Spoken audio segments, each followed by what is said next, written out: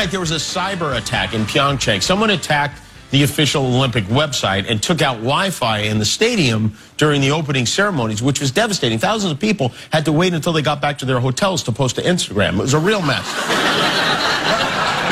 Security officials say this was the most elaborate, exquisitely coordinated cyber attack to mildly inconvenience a sporting event ever. Yeah. How many people watch the Olympics? A new Harris poll finds that 63% of Americans plan to watch at least some of the Winter Olympic Games. So that's quite a bit. Interesting. I'd like to meet the person who says, no, not a single minute. I've known a lot of people that hate the Olympics. I can understand not watching something. I don't understand hating it, but how odd. Maybe they just hate life. But in this era of, none of us watch the same shows, where a hit show has 11 million people watching it, 63% of Americans watching the Winter Olympics. That's a pretty big shared experience in the TV world. What do people like the most? I was unhappy to hear this. Oh no. 58% of adults say their favorite sport to watch is... Oh, no. The figure skating. Yeah, with a capital F. Figure skating. I think that's just because they shove it down our throats. I think they forced us into it. The individual stuff I can watch. I do watch it. I have watched it. But there's... How much? Mostly just because that's what they're giving me. Yeah. In prime time over and over. Yes, Sean? Not a fan of the axle jumps. That's a front launch, landing on the opposite foot, launched off the edge, not the toe. That's an axle? That's an axle. What? You're going forward, you're launching off the edge of your blade, not the toe, you land on the opposite foot and you jump off. So there's a Lutz. There's the camel. The camel, Michael. So somebody can spin, and that could be a toe jump, an axle jump, or a Lutz. And me watching, I have no idea, obviously. Right. Well, they tell you.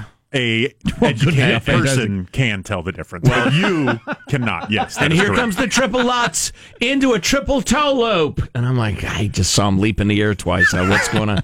How they take off. I don't know. So anyway, 58% of adults say their favorite sport to watch is figure skating, followed by, this might be mine, ski jumping at 49%. Love it! Yeah, flying through the air. I got to get some of that for the kids. That one is awesome. I would pass out standing atop the ski jump. I wouldn't even have to go. If you put a shotgun to my head, I'd say shoot me. I would. Go ahead. You get to clean up my brains. I'm not jumping off that thing. Yeah, the downhill and the ski jump are the two that would kill me, but still, I'd take my chances with my fingernails clawing to the side of the mountain on the downhill before I'd do that ski jump. Just go down sideways. Scream! Hope I don't lose grip. You would. They were talking the other night about how it on the snowboard. There's somebody in a luge going crazy. Ow! God dang it, that had to hurt. That's not what was supposed to happen. Yeah, that's not a joke either. You smash against a wall at 40 miles per hour or whatever the hell.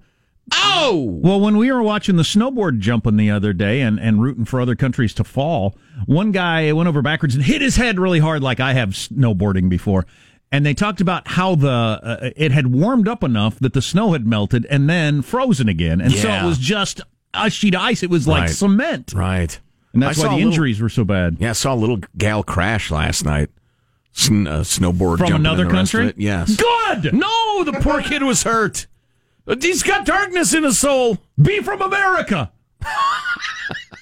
That's a good heckle. That is a good, solid heckle right there. When it crashes? Yeah. Wait a minute. Did you have more Olympic notes? Yeah, so after the popularity, after ski jumping, it's bobsledding, Robert sledding, followed by speed skating and snowboarding, which is pretty all-encompassing because there's an awful lot of that. There you go. Yeah. I do love the speed skating. That is so impressive to me. As for sports, Americans don't understand.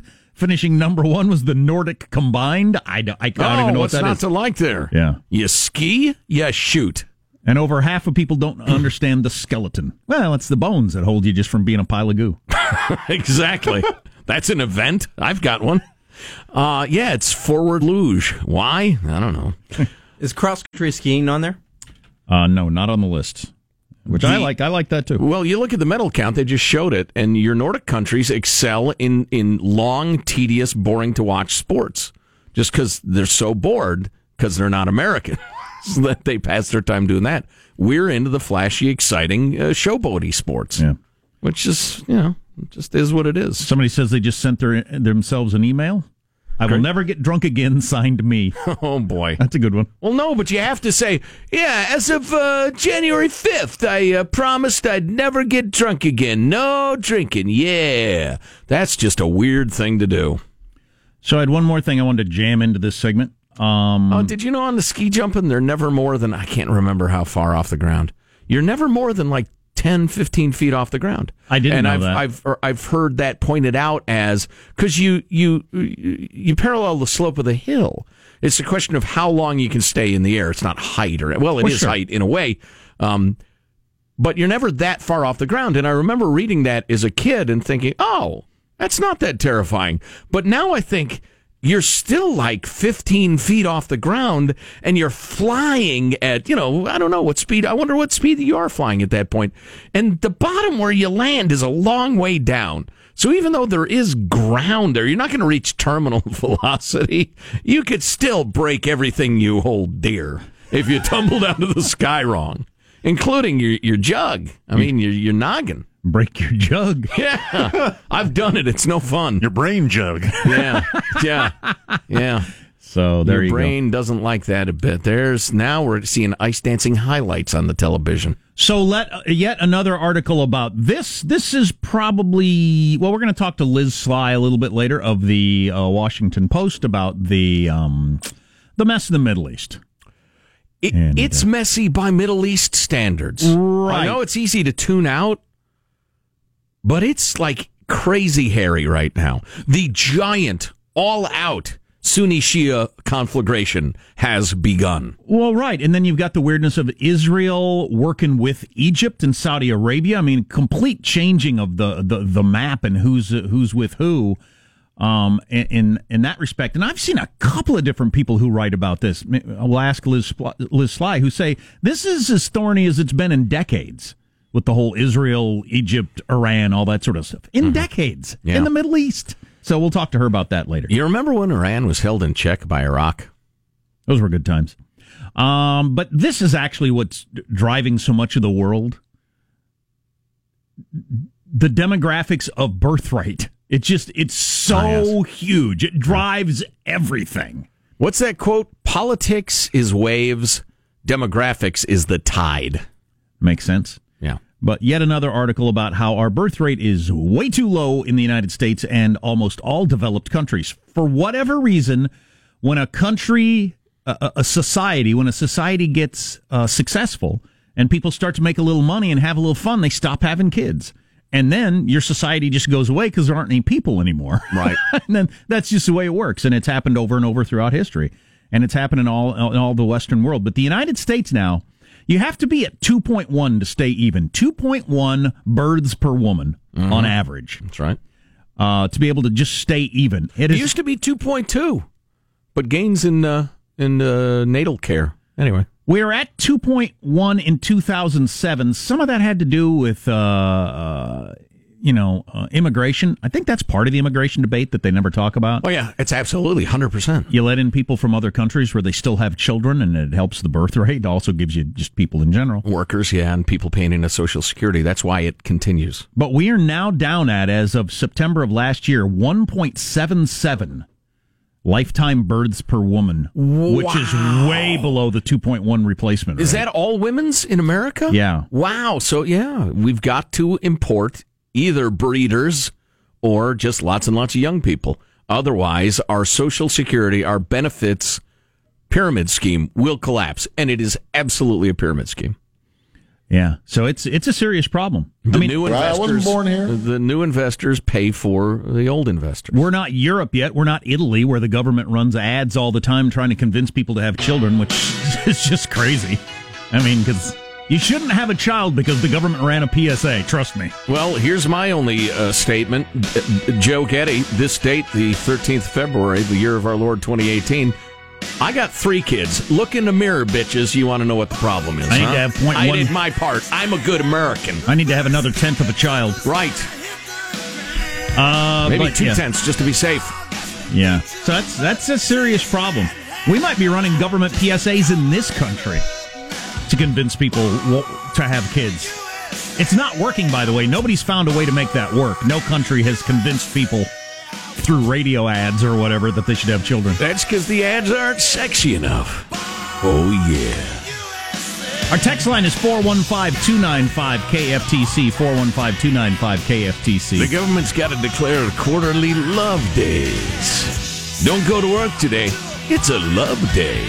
You're listening to the Armstrong and Getty Show. Armstrong and Getty. The voice of the West. The Armstrong and Getty Show. So I'm making my way through this really long article. I hope to talk about it in depth later, and we're trying to get the guy on. This is a guy who claims he predicted the 2016 fake news crisis. His name is Aviv Ovadia. It's a cool name. Yeah, it is. He's a tech genius, MIT graduate. Did a presentation in the San Francisco Bay Area back a couple of years ago saying, look, I think all our platforms are going to be exploited. And he's got a couple of catch terms or phrases, which I often hate, right? But some of these are pretty good. That we are in or headed toward something he calls reality apathy, where people just do not, the combination of you don't believe anything or you don't care whether it's true or not.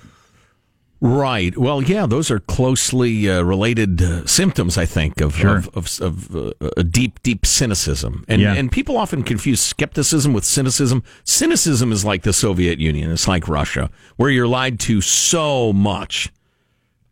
Number one, you don't believe anything. Number two, it's too much effort to figure out what's true, so you stop caring. And that's a dangerous. That's a great way to subjugate people because you just beat them into submission through apathy. And this isn't... And throw in a little fear, just a little sprinkling of fear. And what's weird, that's on purpose from, and regimes have been doing that for a long time now. That's on purpose. Nobody's doing this on purpose. It's just the way things developed. And that's what he's trying to point out. What does he call it? The attention economy. The attention economy has brought this about. Not on purpose, really. It's just all these platforms that are built on clicks. Mm-hmm. And the fact that we want various stuff... We want to believe crazy things about crazy things. We click on it, so you get more of it. They get forwarded more, and it just grows. Right. It's not the government trying to control us. Right. And or the more time you spend somewhere, the better it is. Blah blah. It's just a weakness of human. Well, it's just a weakness of humans, I guess. But I'll get into that more. We're going to try to get him on the air. It's complicated and thought provoking, but he believes we're just at the beginning of this horror that we got to try to figure out as human beings. As he said, it threatens to undermine a cornerstone of human discourse, the credibility of fact. In real life, forever, people believing you was very important. Sure. Oh yeah. You start saying things that are untrue regularly, and it's difficult to make your way in the world. Plus, you're resented, you're looked down upon, you're an outcast. Yeah. Socially, economically, all kinds of different ways. Your kids won't believe you, your coworkers don't believe you. How can you operate in the world if you keep saying things that aren't true? But we've got our biggest businesses and our biggest communication platforms are rewarded for saying things that aren't true. Where does that go? I don't know. You know what? It occurs to me, how do I put this exactly? This is why we need a specific moral code. First of all, we need fewer websites. What have we been saying for a long time? About 17? I think 13 That'd or be 14. plenty. I mean, we really, if you're going to keep it tight. A sports site. A news site. A porn site. Porn, needless to say. For people that are doing that. Probably 2 shopping sites. Okay. But we could probably get by with 1. Right? 1 social media site. 1. And I don't know what maybe we only need 7 websites. Yeah, maybe 1 would be business, like business That'd news. be plenty. There you go. That's plenty. All regulated by the government. But here's what we need. This is why human beings need a moral code, because if you take something like the 10 Commandments or the 7 deadly sins, boy, God was in the listicles, it occurs to me. And number 4 will shock you. Right, exactly. What does Moses look like now? You won't believe it. It should have said that in the Old Testament. Right. And they lay out the 10 Commandments. And number 5 will shock you. You may have violated number 7 today. So anyway, you take a moral code like that, it is timeless and can be applied to anything, including these wild new wrinkles in communications and technology. Tell the truth. You know? Don't hurt people. Don't kill. Don't take their stuff. Don't get with their wife or their donkey, because you're not supposed to covet your neighbor's ass either. My neighbor's got a hell of a nice donkey. Boy, I look at that thing and I think, wow, if that were my donkey, I'd be so happy. I'd ride it all the time. I'd pull stuff with him. Yep. Then I realize I've sinned and I stop. Reality apathy. That's where we're headed if we're not already there. For some of you, we're already there. Oh, yeah. Oh, yeah. Trust me. Look at the emails. Some of you are either so deluded, you're so unable to assess what is true and what is not true, and or you just don't care anymore. That I can think of a couple of emailers in particular. Jack usually goes through the texts, and I usually go through the emails. But we have a couple of emailers in particular who are very, very bright people, but they have fully embraced the idea that it's funny. We're going to talk to Jason Matthews. Turns out he's a retired CIA guy and author. We're going to talk to him today. It's going to be next Monday. But he talks about the CIA doing amoral, not immoral, but amoral things for a moral purpose. You do things that are pretty ugly to achieve greater good and morality for mankind. And it's an interesting balancing act for the people who do it. But anyway. Be easy to slide off the rails with that. Oh, yeah, absolutely. But we have a number of listeners who are very bright, and I'm quite certain their hearts are in the right place and they're sincere. But I can tell they have fully embraced the idea that we just got to get A&G to stay this stuff on the air because it will further the cause, and the cause, differs each person. But they regularly send us stuff that is crap, and I know they know it. But they've embraced we just need to sway minds. We can't restrict ourselves to things that are true. So that's, it's more and more common. Well, as this guy points out, we're not even to the technology that's going to exist in a year or 2 or 5, where somebody can forward around a video that is 100% real looking of Hillary Clinton or Trump or Obama or whatever speaking in a room to people and saying abhorrent things. Yeah. And that video flies around and it looks completely real, but it's not. That technology is almost there. It's pretty good, but not perfect yet. It's going to be perfect in the blink of an eye. And then what? What was that Trump? We had Trump singing a song the other day, Sean. You remember that? Trump versus something or other. I can't remember what it was. That's the state of the technology right now. It's Trump versus Talking Heads. Right. Probably ought to play that to give people an example of how shockingly good the technology is. But the video stuff, I've seen some video illustrations, and right now, in 2018, it's disturbing. And you know what I don't know? If I had not known going in that what I was watching was a fake, I wonder if I would have realized it. I don't know. Well, it was that good. So it's going to be perfect very soon. And then, when an audio tape came out about Trump, on the bus with Billy Bush, you can, as a candidate, just say, I never said that. And people are going to believe you because it's fabrication. Or your people will certainly believe you. Or clinging to guns and religion. Barack Obama could have said, I never said that. And then what are you going to do? Because it's so easy to fake stuff up, and there's so much fake stuff up out there. It's going to be a problem. Pretty sure that's where we're headed. Oh, yeah. What's coming up in your news, Marshall? Well, the Supreme Court's looking at reversing some major precedents, decisions that have stood for decades. We'll go through those minutes from now. Armstrong and Getty. Yeah. I got a list. Do you? Right. Yeah, these are some big cases the Supreme Court's taking up. Not just gay cakes, for instance. You're listening to the Armstrong and Getty Show.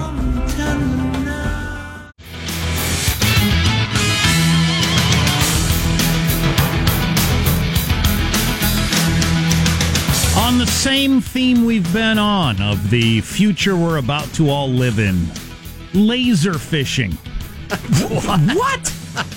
I'm in. Am I fishing for lasers or with them? Phishing emails. This is laser fishing. And this is, I was just reading about it. God, the world is about to become so disturbing and difficult. Hell, I thought I was going to row out onto a lake and blast a fish with a laser beam. No kidding. They come up out of the water already cooked. Just grab them by the tail and eat them like a corn cob. Damn it! That's what I thought you were talking about. Oh, boy. Sounds magnificent. Let's get the news now with Marcia Phillips. Well, the U.S. Supreme Court could be getting ready to take on a number of high court precedents. USA Today reporting the high court could be reversing a number of them in the next few months. Now, first up, the 1977 ruling allowing public employee unions to collect fees from non-members for collective bargaining.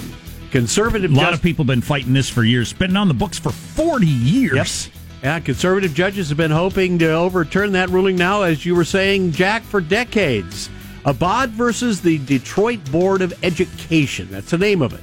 Many of the justices believe it's very wrong because it forces workers to contribute to a group they may disagree with. Supporters of the ruling are arguing a reversal, though, could damage unions' ability to negotiate effectively and provide required services. So that one is up for possible reversal.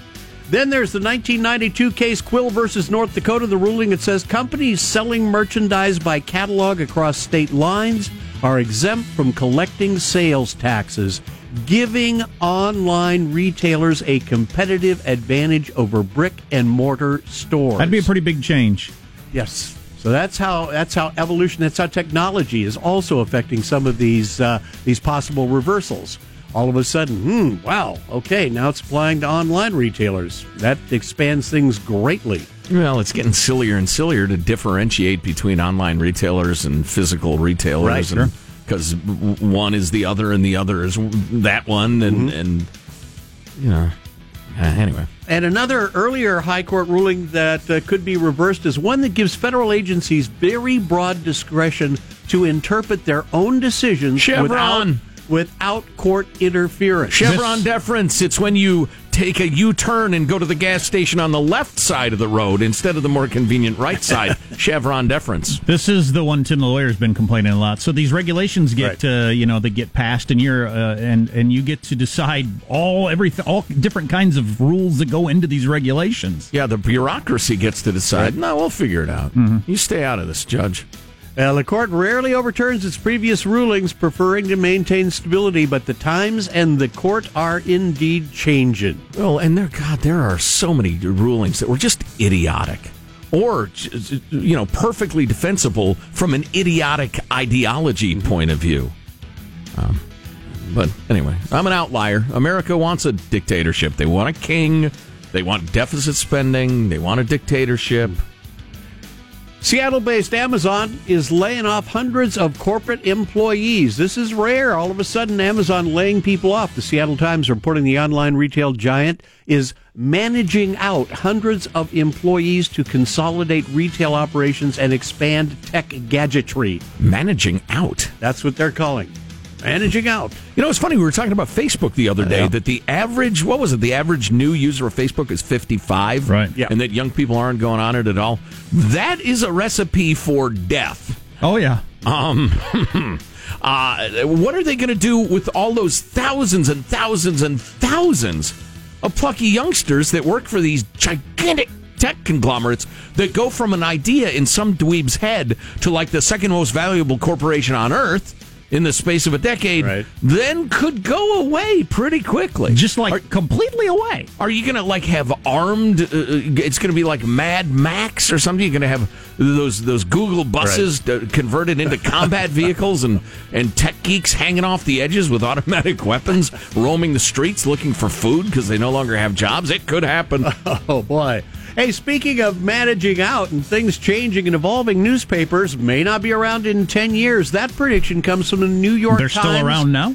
Yes, they are, surprisingly enough. New York Times CEO Mark Thompson telling CNBC the print version of his paper could cease production in as little as a decade due to the economics of the newspaper business. Said he'd love to see the print edition thrive as long as it can, but he admitted it is facing an expiration date, as are other newspapers. Yeah, the New York Times itself had a big piece on their online revenue versus their print ad revenue and the rest of it, and the trend lines are just unmistakable. Right. And at some point, it's just not. There's no point in printing it on paper and hurling it onto people's doorsteps. I was explaining what yesterday's news. Right. Not only not an hour ago's news. Right. Yesterday's news. I was explaining to my kids last night about how I would read comics in the newspaper every single day, and they were just blown away by this whole newspaper concept. They've seen it on cartoons. Right. They didn't know that I had actually ever seen a newspaper before. And when you explained to them that they were also almost never funny, the kids were even more perplexed.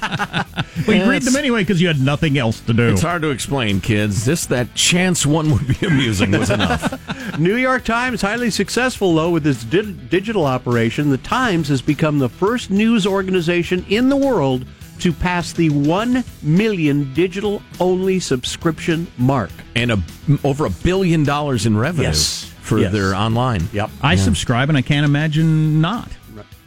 The failing New York Times, please. By the way, I feel terrible having eaten that donut. Why'd you bring in donuts? You wanted us to feel terrible. Because he's the pretty one, and he wants everybody else to be fat. But as the executive producer, Hanson, you're supposed to make us work better and smarter. And this doesn't make me work better and smarter. I feel sick, and I got stuff oozing out of my pores. Logie and ashamed is no way to do the Armstrong and Getty show. I feel awful. All right, that's your news. I'm Marshall Phillips, the Armstrong and Getty Show, the voice of the West. Yes, Sean. Whenever you guys are prepared, I am ready to unveil the official Armstrong and Getty medal rankings count, because I've been struggling on how to actually track these things, whether it's total medals, gold's one, I don't know, but I think I've got it. Sean told me his system during the commercials. Brilliant. Fantastic. We're going to talk to Liz Sly of the Washington Post about everything that's going on in the Middle East. Israel bombing Iranian stuff in Syria, and it's quite a weekend. What's happening is it's all about to go crazy. Yeah. And then we'll get into laser fishing, which wait till you hear about. I hoped. Wait till you hear about this. And I'm just telling you, if somebody brings donuts into work, don't eat one. You're listening to the Armstrong and Getty Show. This is Armstrong and Getty. The voice of the West.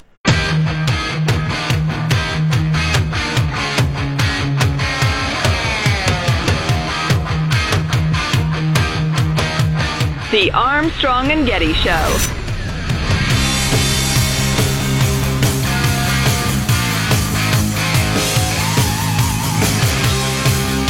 How you liking that donut? Pretty good, huh?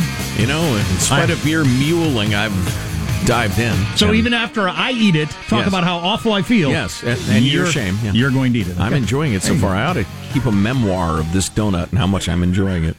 Probably win a Pulitzer. Speaking of talented writers, there is no correspondent from the Middle East we enjoy reading and talking to more than Liz Sly of the Washington Post.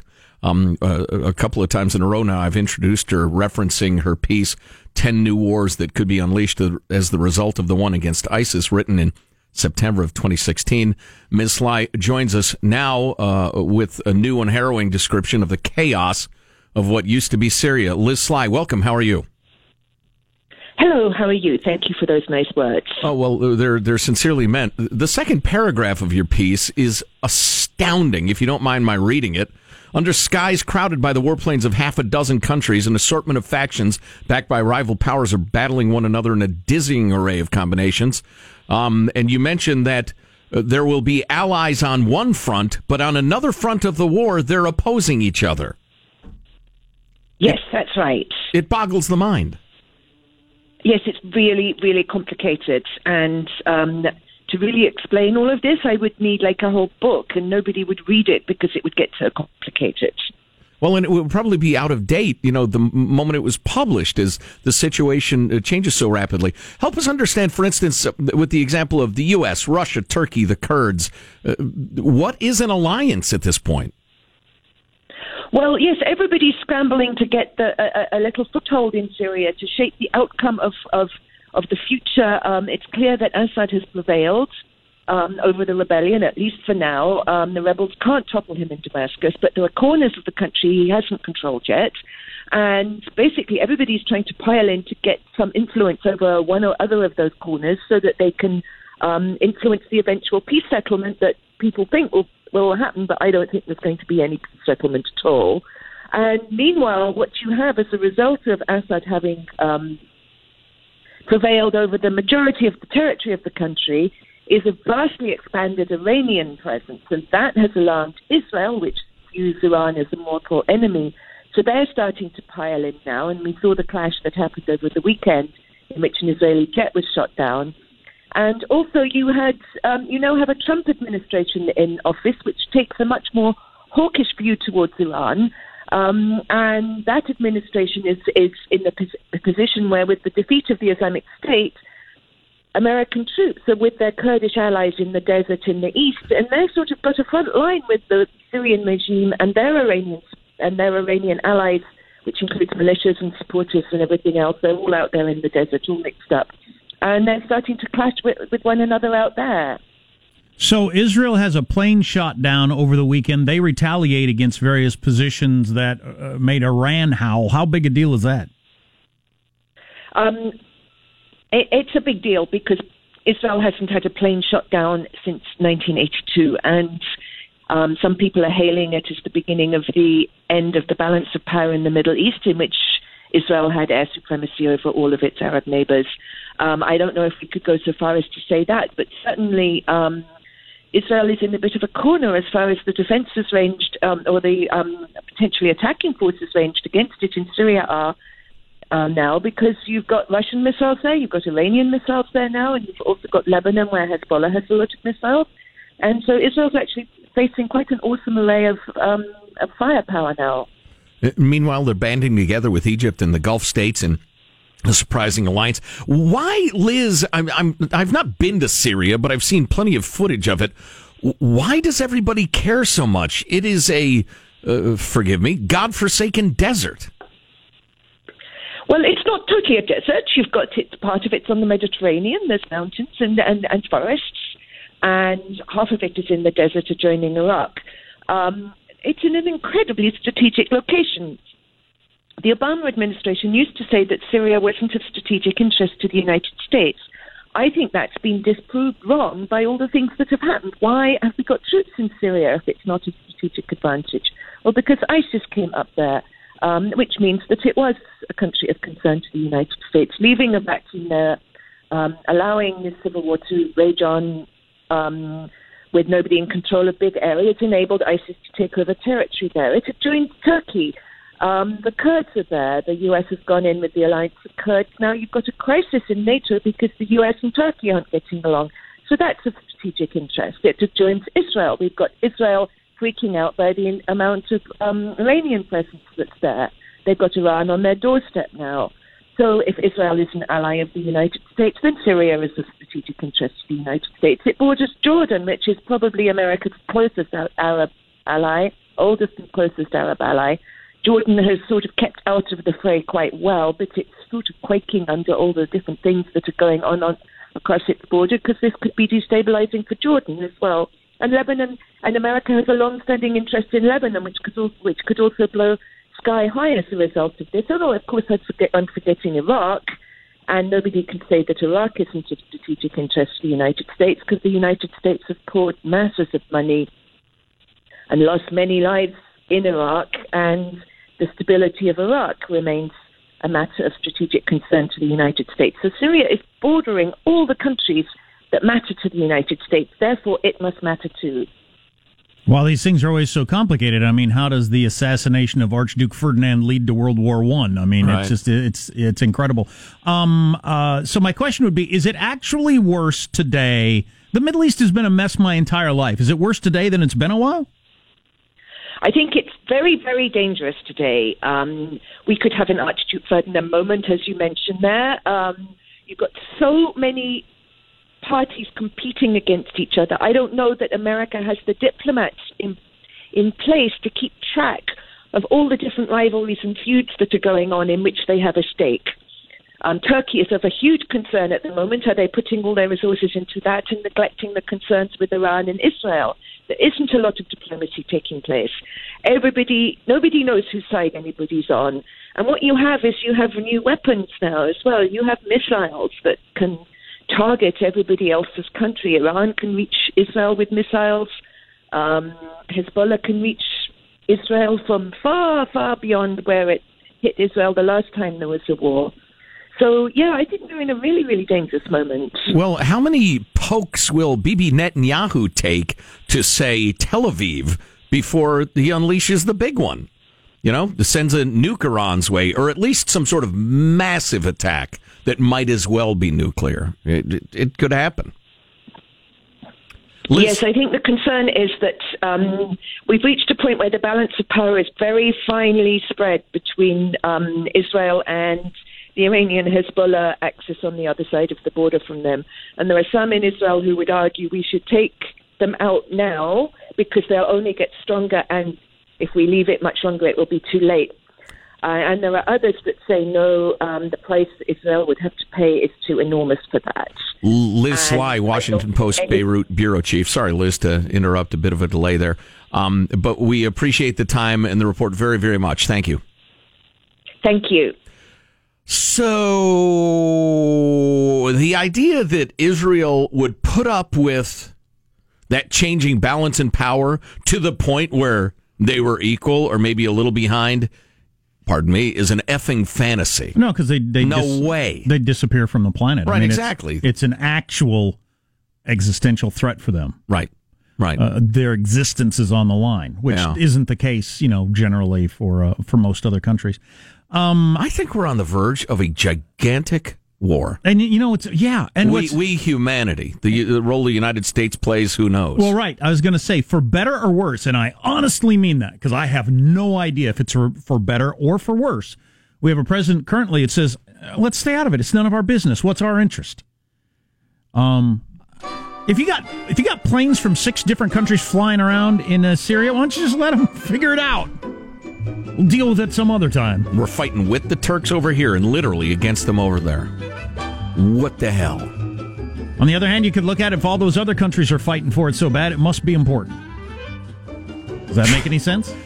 Yes. It doesn't look great as a foreign policy, but yeah, I see your point. Man, what a mess. Damn sand countries. Huh? What is laser fishing? Going to continue the theme of the troubles of the modern world of communication. Oh, great. Watch out for this. Stay tuned to the Armstrong and Getty Show.